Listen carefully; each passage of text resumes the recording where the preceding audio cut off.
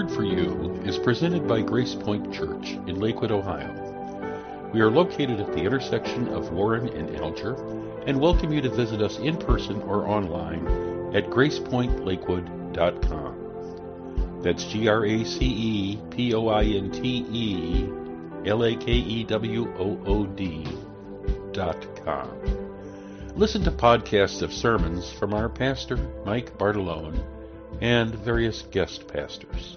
You will see that grace is always the point, and you are always welcome.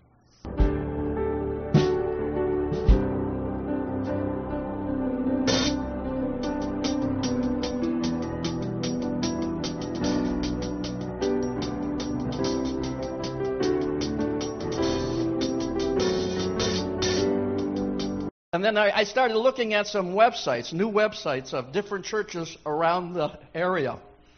And many included this phrase, want to experience the good life?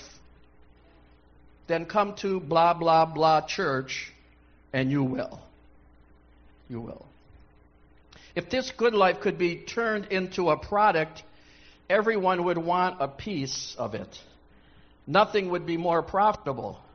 Can you imagine selling such a thing, the good life? Everybody wants the good life. I mean, that's why most people live in America. Why do all these people cross the border? What are they coming for? The good life. You know? And though this is something to be sought after for many, this good life has slipped through their fingers, but today you can have yours for a deal or a price. This may seem ridiculous and absurd, but we have entire industries on TV that want to offer everybody the good life. We have entire religions built on our dissatisfaction with life as we know it. Life-changing products fly off the assembly lines. We want the good life, literally, and we're willing to pay for it. Today, many will pay and drop everything that would even give them a taste of what we crave. The problem is we weren't created for just a nibble of the good life. We were designed to enjoy the whole thing. And until life reaches into its deepest regions of our being, we'll find ourselves disillusioned, annoyed, and victimized by the latest quick push life-changing gizmos and gadgets. How many's ever had a gizmo or a gadget and you just got tired of it and you tossed it? Have you ever looked at, I looked the other day in my closet, I had a couple of flip cell phones. Flip cell phones. Do you know there's still people in America that use them? They can't get rid of the flip. Can't take pictures with it, can't do anything with it, except call your 3 friends that you have. But our quest for the good life has led us into the time we are living in today, and it's called, I don't know if you know this, we're living in the information age. It's everywhere. Information age. On my TV, I have Cox Cable. I've had it, probably one of the longest customers Cox has ever had, probably 30-some years. Every time they call me, oh, thank you for staying with us for 30-some years. I get this like a dating thing. They want to date me or they want to sell me something for the good life.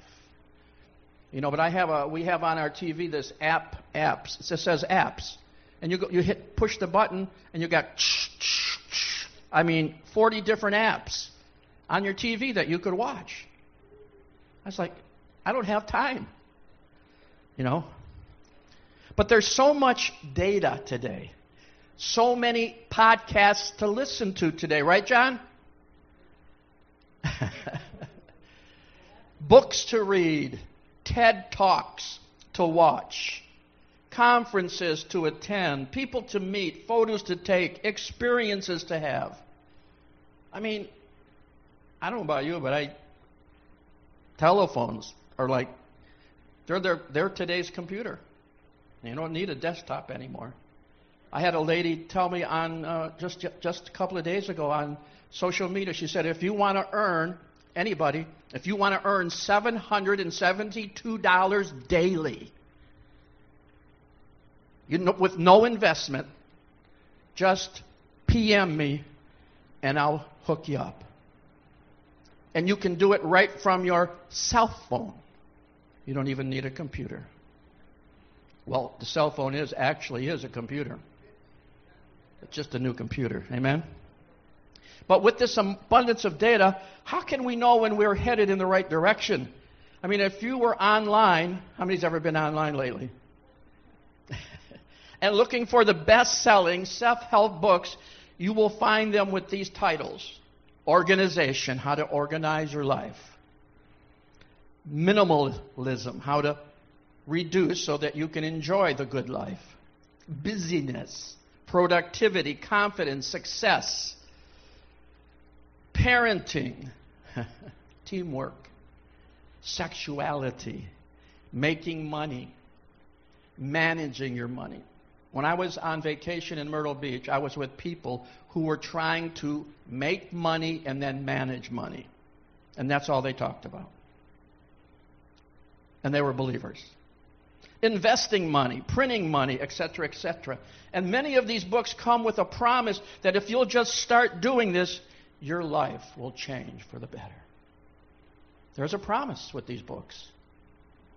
One book will declare, we have stores in America that are bigger than malls. Books A Million. Why is it called Books A Million? Because there's over 1 million books in the store. And they all promise you that if you buy their book, your life will change for the better.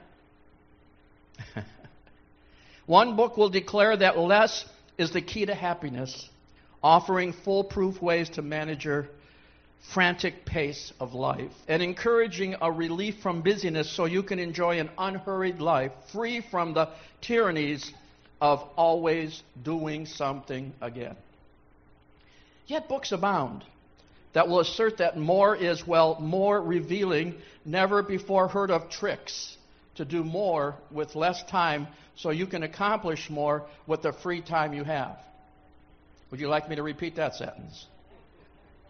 You like that? Okay, let me give you that one. I don't have that book yet.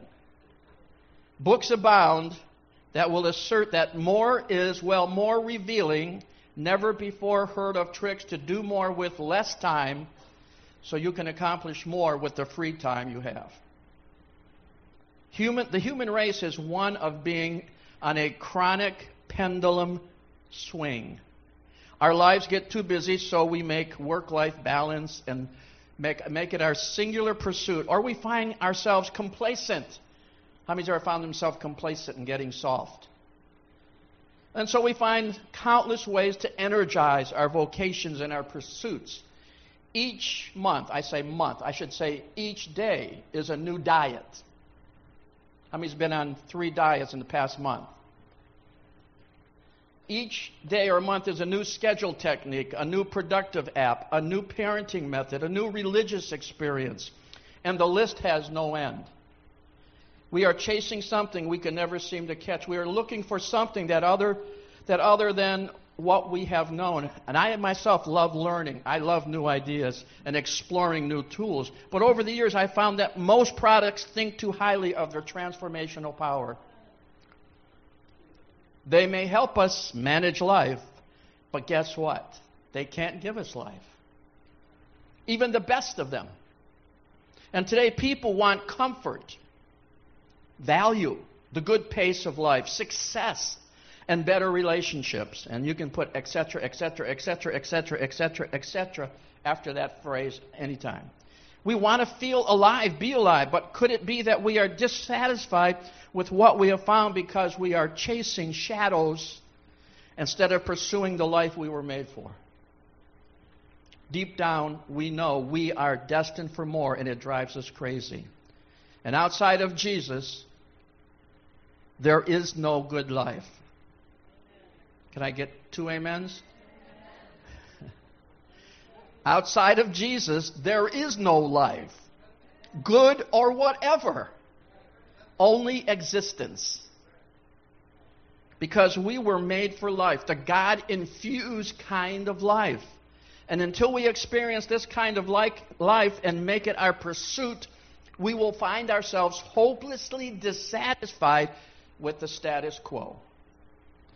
And we know from last week's teaching that we were created for more than what we can see in this world. God did, after all, according to Ecclesiastes 3:11. Last week I said 3:1. Remember that mistake? Put eternity in our hearts. Amen? I want to look in the Bible with you, if you have your Bibles. If not, we'll help you. John will help you. I'd like to look at 3 accounts of a story Jesus tells about how anyone can find the good life. How many want to find the good life? You're convinced now. And if you want the right book, I have it right here. It's called the Bible. Okay? One that will last even into all eternity and beyond.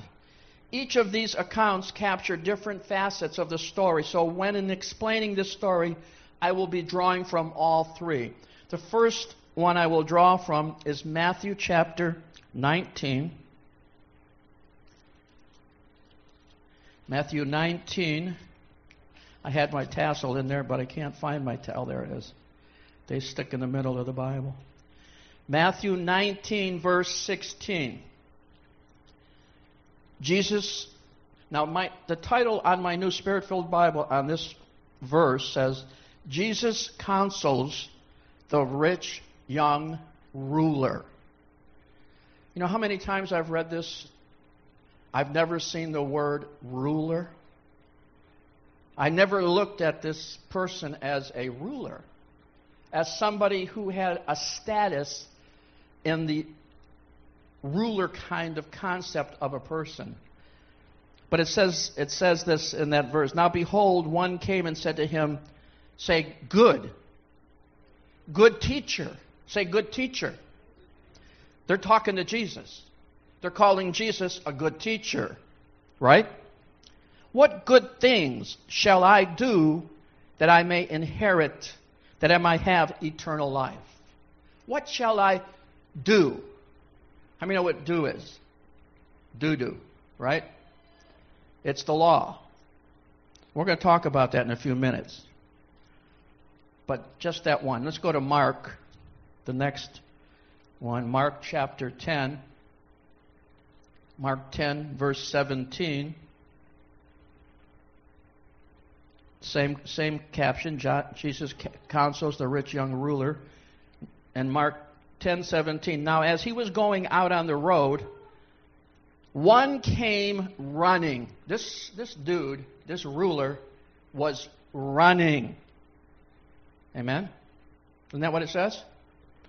One came running and knelt before him and asked him, what was his 2 words that he asked? Good teacher. What shall I do that I may inherit eternal life? We'll go on more with that in a few minutes. Let's go to Luke chapter 18.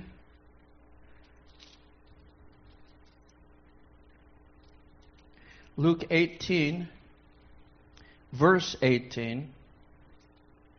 3 accounts, Matthew, Mark, and Luke. I don't know why John didn't get on the bandwagon, but for some reason he wasn't interested in the story of the rich young ruler. Jesus counsels the rich young ruler. That's what it says. And it says in verse 18, now a certain ruler asked him, Jesus, saying, what? Good teacher. This is very important to know. Good teacher. Because everybody in America is looking for a good teacher. A guru. Somebody who has insight into something that can help them find the good life. The easy life. The comfortable life. You know, something that we can just slide through life and there's no problems. We have no problems because we got the good life. Amen? What shall I do to inherit eternal life? And so this story begins with this eager young man who is wealthy and possesses great status among the people of his time. He is young, rich, and famous.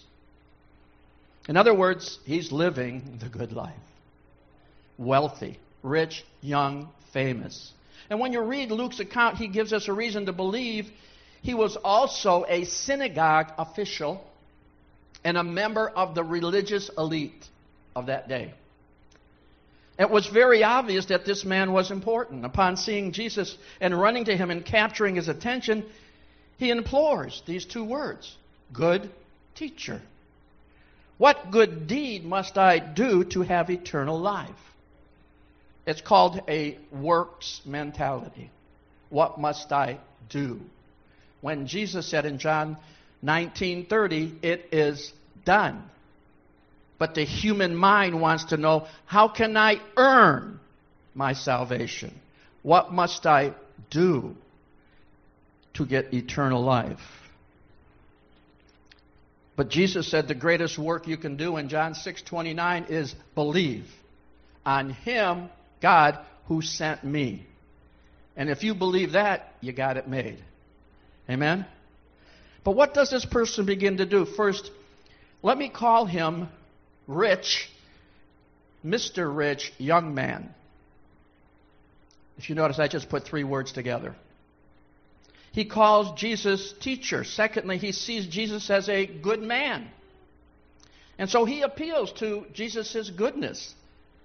And thirdly, he respects Jesus and believes Jesus is capable of giving him the answer he seeks. Otherwise, rich young man wouldn't risk his dignity. Remember, this is risky business for someone of young man's stature because Jesus was an unlearned man. Never went to college. Never was a businessman. Never was an entrepreneur. He was just a lowly carpenter.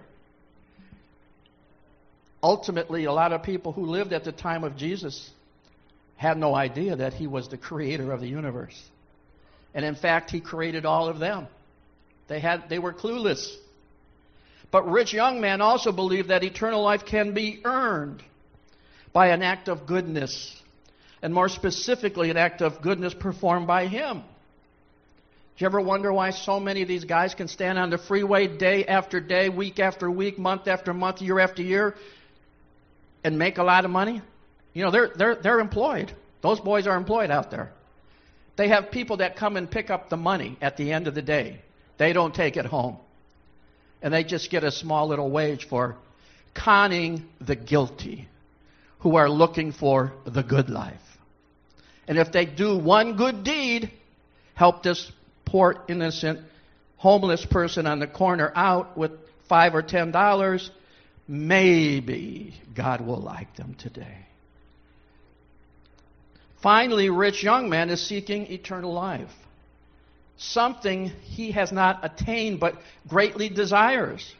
And rich, like all of us, has an innate dissatisfaction with the life he's known. I mean, why would all the news programs, 3, 5, and 8, all the news anchors, all of them say and talk about the good life if there was no such search for a good life? Why would Channel 8 have a TV show about food called The Good Dish and have a good list for you having a good life if it wasn't something that was capturing people today? I'm talking about today. I'm talking about right now. I'm talking about the information age we live in right now. There's a lure. There's something going on.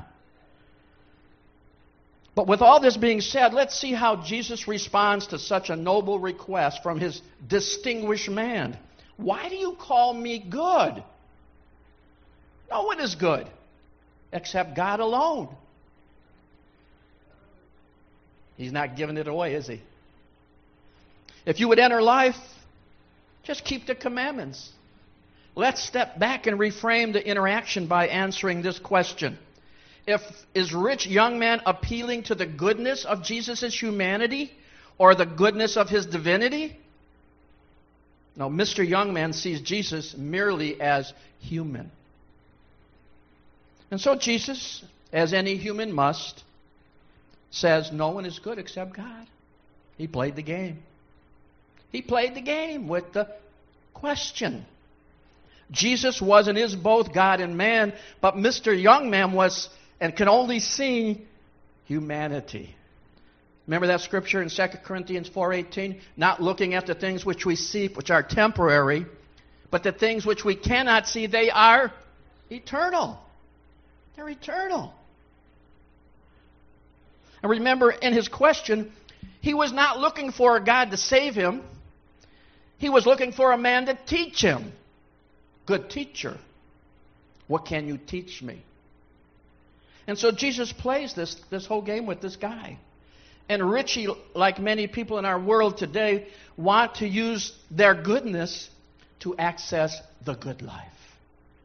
Did you ever notice, I don't know if you've noticed this, but you turn on Channel 8, they have segment after segment after segment of segments of reporters doing, and now they got a whole new effort on Channel 8 to teach all of us how we can access the good life by doing good deeds throughout the city. Man, we're getting conned. I tell you, the world is getting conned. Because you can't earn salvation. It's a free gift. Amen? But Jesus tells this young man, he says, he even indulges him with the good law. He says, do not murder, do not commit adultery, do not steal, do not bear false witness, honor your father and mother, and love, especially love your neighbor as yourself. I don't know about you guys, but man, that's a hard one to climb. I've been trying to climb that mountain a long time. You know, that's a big one. Sometimes I even try to speak to that mountain to move into the sea, but it doesn't go anywhere. But notice that Jesus identifies only behaviors, those that are evident to others. He doesn't address the condition of Mr. Rich's young man's heart.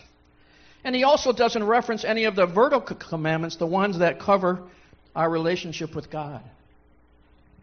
Mr. Young Man's next words reveal that his own perceived goodness literally was the God of his heart and the idol that he drew his strength from. And we now see, like many today in our world, he was trying to leverage his goodness to save himself from his emptiness of life apart from God. We see that today. It's rampant in our world. Everybody's trying to leverage their goodness to save themselves. It doesn't work. You only come up empty and frustrated. And then we see Mr. Young's man is frustrated and upset with Jesus. How can you get upset with Jesus?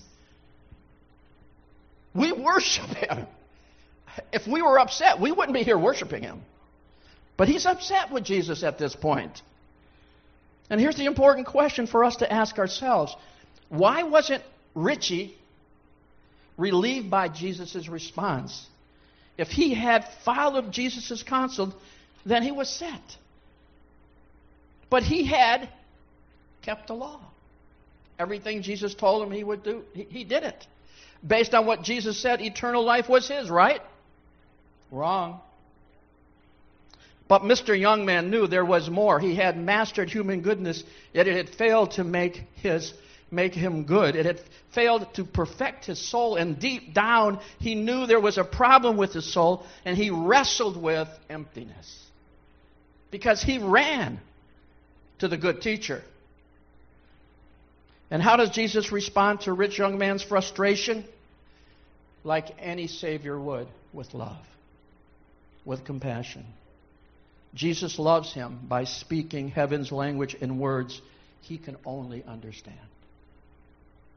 And if you would prefer, if you were perfect, he said, if you would be perfect, that's what he told Mr. Rich Young Man. If you would be perfect, go and sell. Are you listening now? Go and sell what you possess and give to the poor, and you'll have treasure in heaven. And come and follow me. Doesn't it say in Matthew 11, come and follow me, learn from me? Learn my ways. Learn my thoughts. Yes, he wanted eternal life, but only on his terms. He could not separate himself from the comforts of his present position, his wealth, and everything he had in possession. Jesus brought him to the brink of death, the death of self, Just like us in Galatians 2:20, where do we start as Christians? Dead. It's no longer I who live, but Christ who lives in me. Amen? I am crucified with Christ. There it is up there. Christ lives in me. In the life which I now live in the flesh, I live by faith in the Son of God who loved me and gave himself for me. And Jesus offered him the good life, the eternal life, the perfect life, but the man could not take the ticket. Dang. How many's ever had a ticket at the meat shop? Dang. I need a ticket to heaven. Dang. I like it when you go into those places and they say, do you have a ticket? Do you have a ticket? Because 90% of the people don't take the ticket. They just assume they're next. When somebody might have the ticket and might be walking around looking at something else, and they call out a number, and then everybody swarms into the meat counter. But like many today, like this Mr. Young Man, they want to be literally the master of their own fate. I mean, I've met hundreds of people who says, I'm sorry, I'm an atheist. I'm sorry, too, because the word atheist is not in the Bible. You know what God calls an atheist? A fool. Because the fool has said in his heart, there is no God. That's what it says in this book. The fool. There's no atheists. It's just denial. They live on the big river in Egypt. The denial river. Amen? And so when the young man, and because you have to understand something about this rich young man. He wasn't looking for a Savior. He wasn't looking for a Lord. He was looking for a good teacher. That's what the world's looking for today. That's why we're in the information age. And it's the good life. They're looking for the good life, but they can't get it. They can only exist. There's no good life without Jesus. And so when the young man heard this, the Bible says in all three accounts, he went away sorrowful because he had great possessions. And this is when the disciples of Jesus asked him, Matthew 19:25. You got that one up there, John? Matthew 19:25. He said, they asked him, who then can be saved? The disciples heard it. They were greatly astonished, saying, who then can be saved? Here's this dude with wealth, status, possession. He could take us, miles into the kingdom. We could advance the kingdom with his wealth, and he's gone. He's gone. So who then can be saved? You know what they were doing? Examining themselves and finding themselves at a loss themselves. At a loss themselves. And Jesus replies in the next verse, Matthew 19:26. He says, with man, this is impossible. But with God, all things are possible. Eternal life cannot be accessed by our goodness, but by receiving God's goodness. Who is God's goodness? Jesus is God's goodness. And people, I talk to a lot of people. People have talked to me all day about God.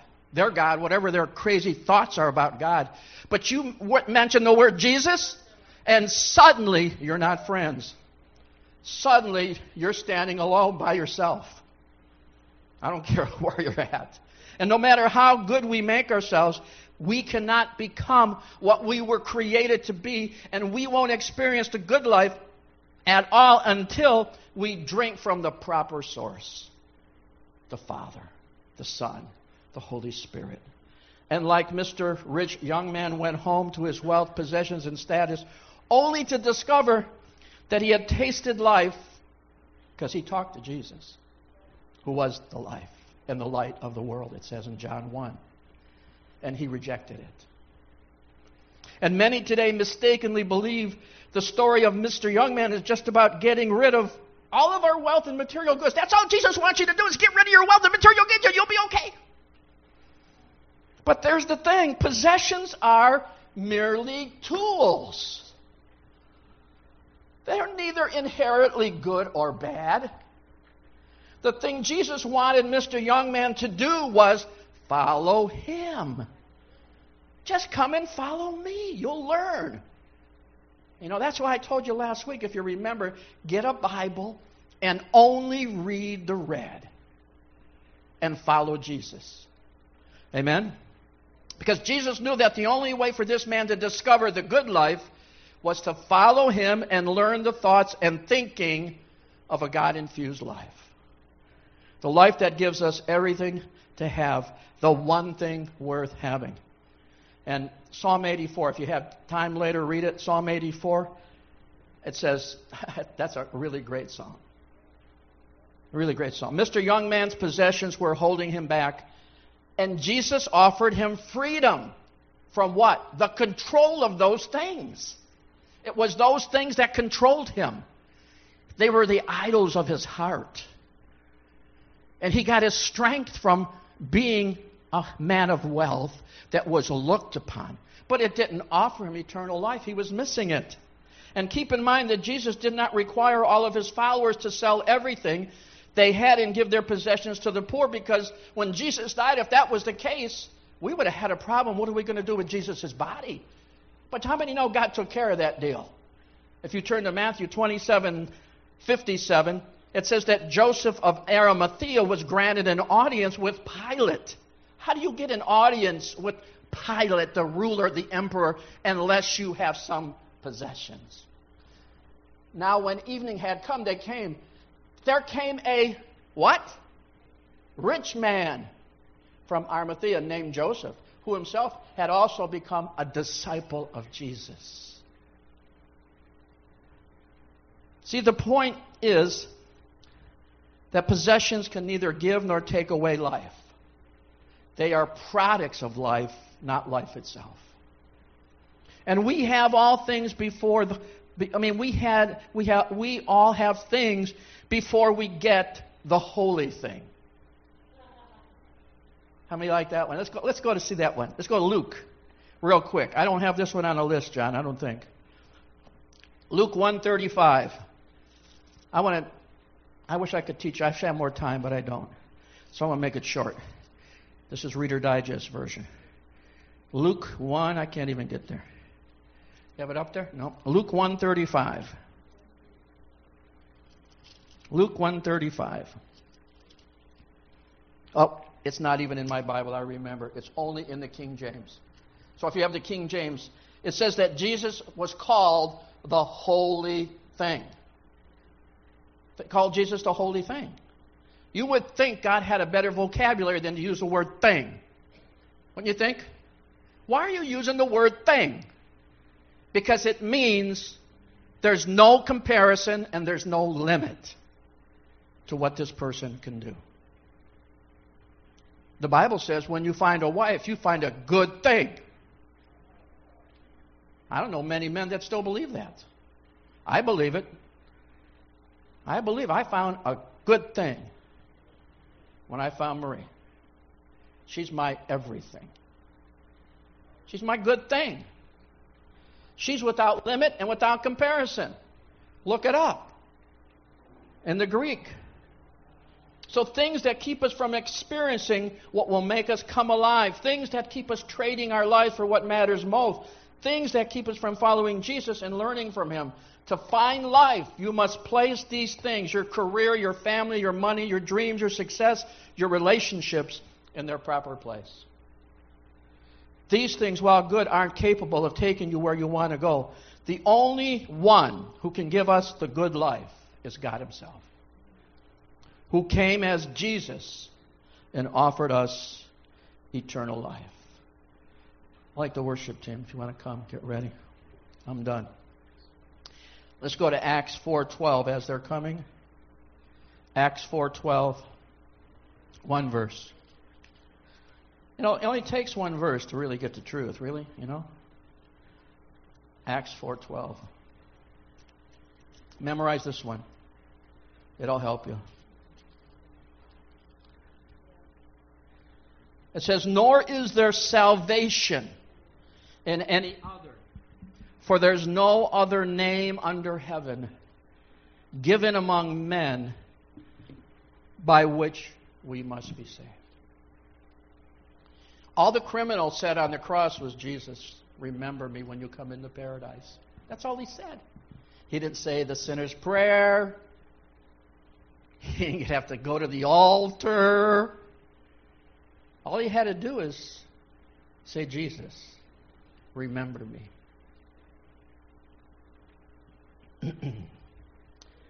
There's no other name given.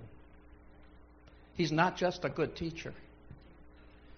He's a great Savior and a great Lord. Amen?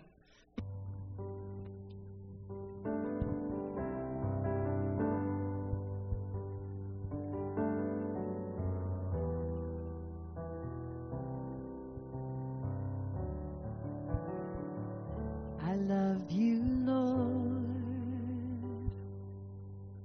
Oh, your mercy never fails me. And all my days I've been held in your hands. From the moment that I wake up until I lay my head, oh, I will sing of the goodness of God. And all my life you have been faithful. And all my life you have been so, so good. With every breath that I am able, I will sing of the goodness of God. I love your voice. You have led me through the fire. In darkness nights, you are close like no other. I've known you as a father. I've known you as a friend. And I have lived in the goodness of God all my life. And all my life you have been faithful. And all my life you have been so, so good. With every breath that I am able, I'm gonna sing of the goodness of God. 'Cause it's running. Your goodness is running after. It's running after me. Yes, it is. Your goodness is running after. It's running after me. With my life laid down, I'm surrendered now. I give you everything. Your goodness is running after. It's running after me. One more time, 'cause your goodness is running after. It's running after me. Thank you, Lord. 'Cause your goodness is running after. It's running after me. With my life laid down, I'm surrendered now. I give you everything. Your goodness is running after. It's running after me. Sing it all my life. All my life you have been faithful. And all my life you have been so, so good. With every breath that I am able, I'm gonna sing of God. Oh, I'm gonna sing of the goodness of God. Great song. Yes, thank you, Lord.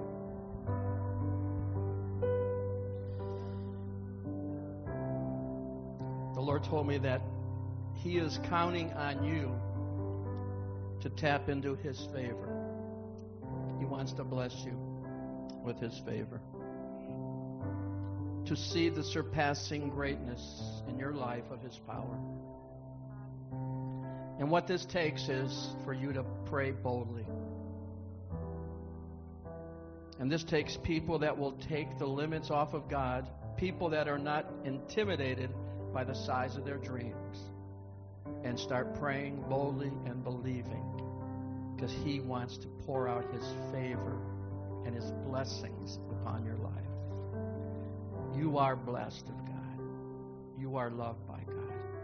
And He is for you, not against you. And His thoughts towards you are of a hope and a future. You be blessed because you are. Have a great week. God bless.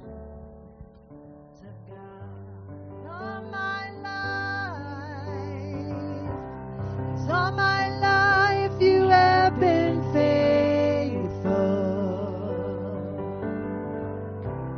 and all my life you have been so, so good. With every breath that I am able,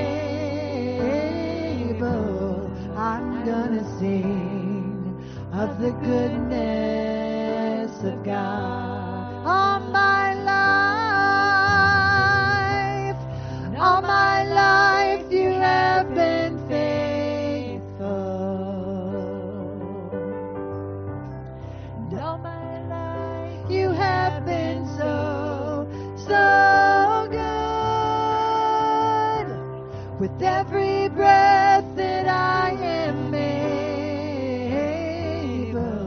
I'm gonna sing of the goodness of God. I'm gonna sing of the goodness of God. I'm gonna sing of the goodness